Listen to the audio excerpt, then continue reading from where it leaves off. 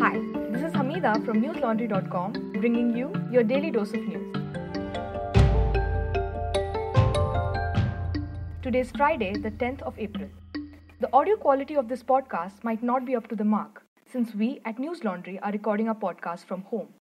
Please bear with us as we get through these difficult times and bring you the best of what we have to offer. Before we begin with the daily news briefing, we would like to inform our listeners that this podcast is part of the Google News Briefing Now, which is a quicker way of listening to our daily episodes. To access Daily Dose on your news app, go through these steps. First, ask your Google Assistant to play the news. Then, go to Settings, click on Add News Source and look for Daily Dose. Once you find us, select it and adjust the order according to your preference. Now you're all set. All you have to do is tell Google to play the news and it should work. India reported over 6,000 positive cases of coronavirus with 199 deaths as of today morning. Maharashtra has a fifth of these cases at 1,364 with 125 deaths. Tamil Nadu has recorded 834 cases with 21 deaths. New Delhi has 720 positive coronavirus cases registered with 25 deaths. Prime Minister Narendra Modi today on social media said that India was committed to contributing towards humanity's fight against this pandemic. His response came after Brazilian President Jair Bolsonaro thanked him on Twitter for supplying hydroxychloroquine to his country. Modi said, and I quote, "The India-Brazil partnership is stronger than ever in these challenging times," unquote. In another tweet, he also responded to Israel PM Benjamin Netanyahu, saying that the countries had to jointly fight the pandemic and that India was ready to do whatever possible to help its friends. Yesterday, American President Donald Trump too called him a terrific person for lifting the ban on the export of hydroxychloroquine. India is one of the largest exporters of the anti-malarial drug that is proving to be key in the treatment of COVID-19 patients. The centre has asked all state and union territories to increase the number of samples being collected to at least 2.5 lakh by April 14th. April 14th is when the 21-day lockdown is slated to end. However, as mentioned by Snigdha in the previous podcast, according to reports, experts and government officials have pressed for its extension. Meanwhile, the Indian Council of Medical Research, or ICMR, is framing a protocol for infusing blood plasma from people who have recovered from coronavirus into patients in a serious condition. The procedure is known as convalescent plasma therapy.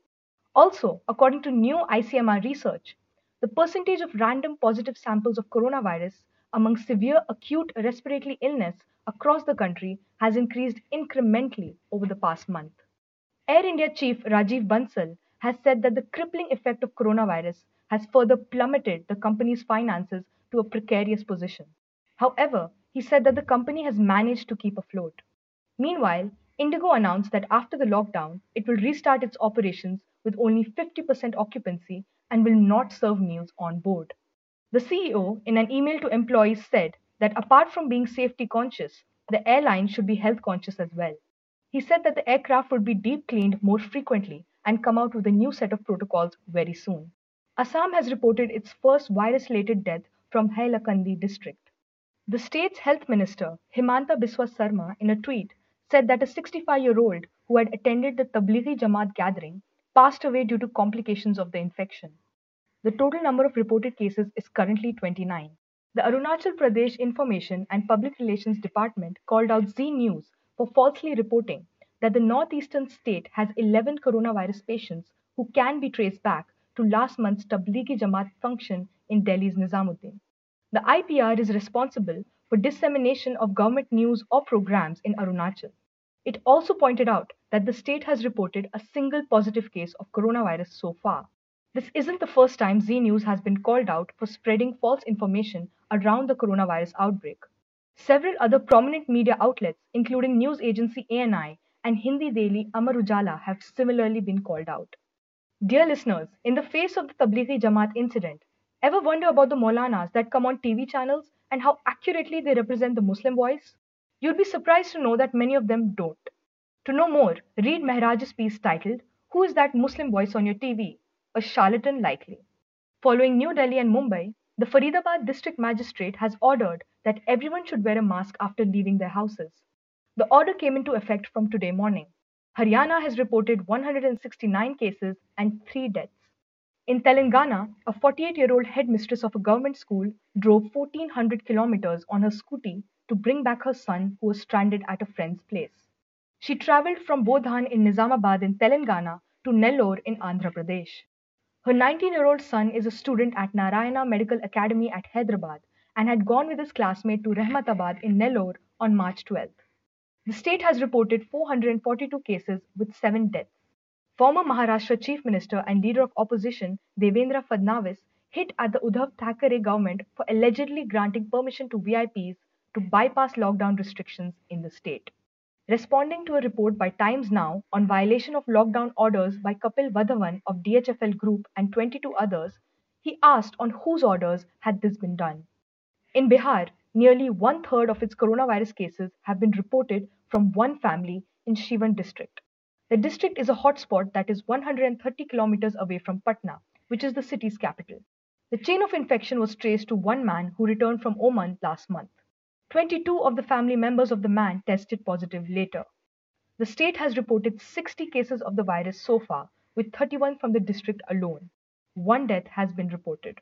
Dear listeners, the 21-day lockdown is nearing an end, but there's no end to the devastating effects it's had on the economy and especially on the working class migrant laborers and daily wage earners.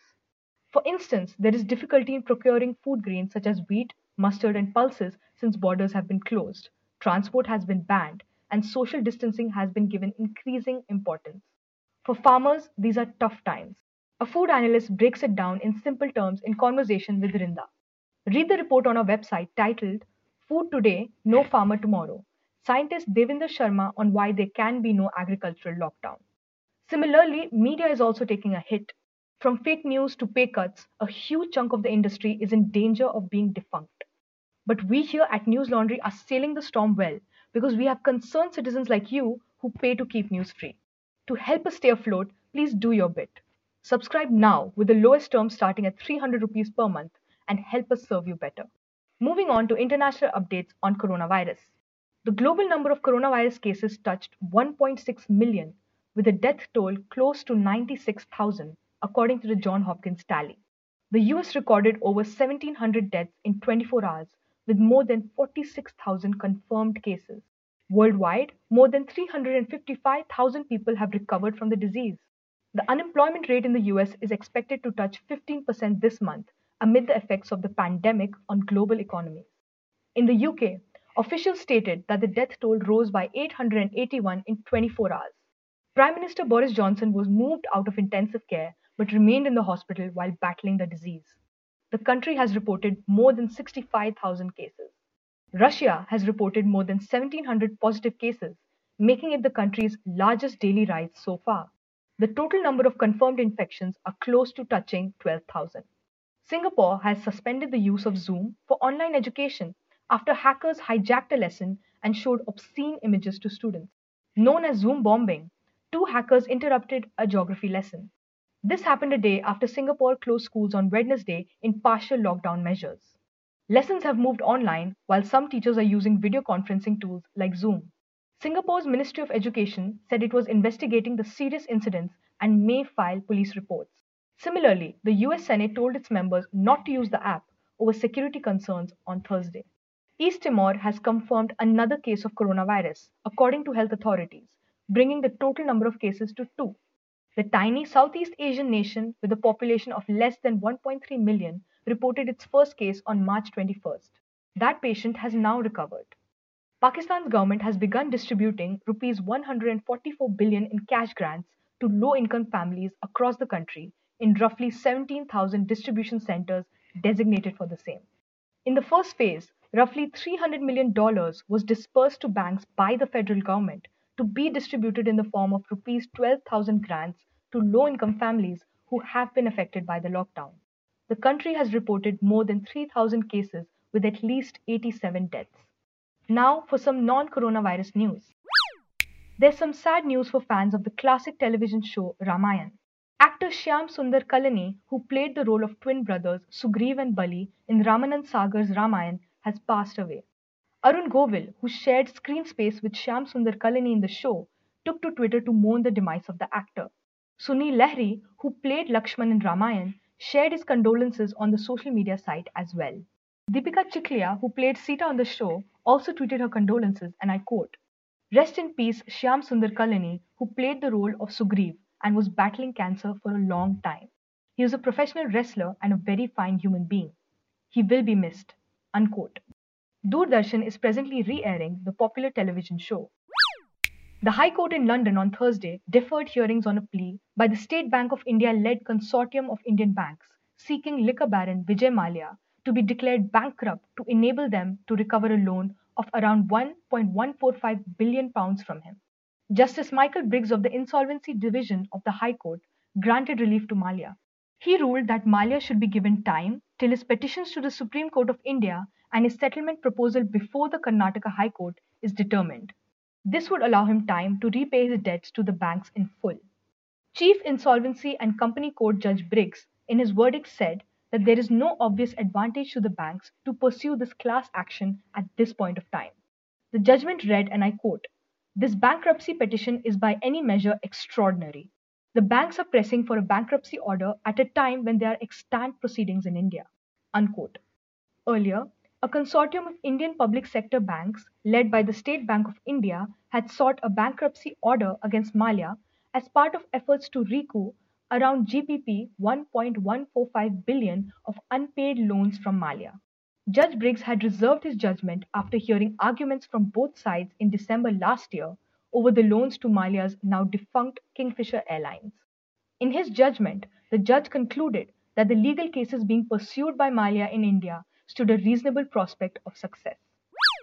US President Donald Trump on Thursday said that a tentative agreement between Saudi Arabia and Russia to cut global oil production was a very acceptable agreement. At a White House press briefing, Trump said that the two countries were getting close to a deal and termed the conference call with Russian President Vladimir Putin and Saudi Crown Prince Mohammed bin Salman a very good call. In principle, Russia and Saudi Arabia agreed to cut oil production. This is a move that could help US producers that were devastated by the 2-month-long price war between the two countries. The deal, however, is not final, as not all member countries of the Organization of the Petroleum Exporting Countries, or OPEC, have formally agreed to the cuts. According to delegates, Mexico has not signed up yet. Under the terms of the agreement, Moscow and Riyadh would both reduce their output to 8.5 million barrels per day, removing roughly 5 million barrels from the market.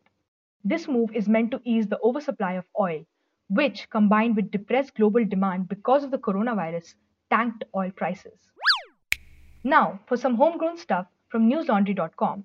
Are you looking to relocate to a new home once this lockdown is over? If so, then things might not be that simple.